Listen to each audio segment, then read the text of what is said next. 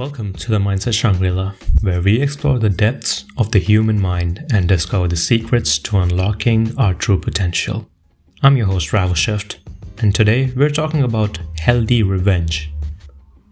We've all been hurt by someone at some point in our lives. It could be a betrayal, a broken promise, or a simple act of disrespect. And when that happens, it's only natural to want to seek revenge. But the question is it healthy to do so? Well, the short answer is no. Revenge is not healthy. It's a toxic emotion that eats away at us and can lead to more harm than good.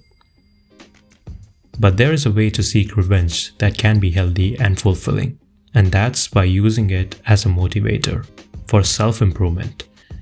For example, if someone hurt you, use that hurt as motivation to work on yourself. Use it to become a better person, to achieve your goals, and to live your best life. By doing this, you're not only taking control of your own life, but you're also showing the person who hurt you that they didn't defeat you. Another way to seek healthy revenge is by forgiving the person who hurt you. Forgiveness doesn't mean forgetting what happened or excusing the person's behavior. It means letting go of the anger and resentment that you're holding on to. It's a powerful tool that can help you move on from the hurt and pain. So, if you're feeling the urge to seek revenge, remember that there are healthy ways to do it. Use it as motivation for self-improvement or forgive the person who hurt you. These actions will empower you and help you move on from the hurt.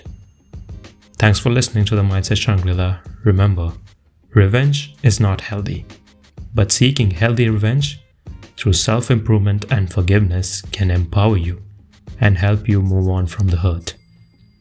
Tune in next time for more insights on the human mind and unlocking our true potential. This is Ravel Shift, signing off. Take care.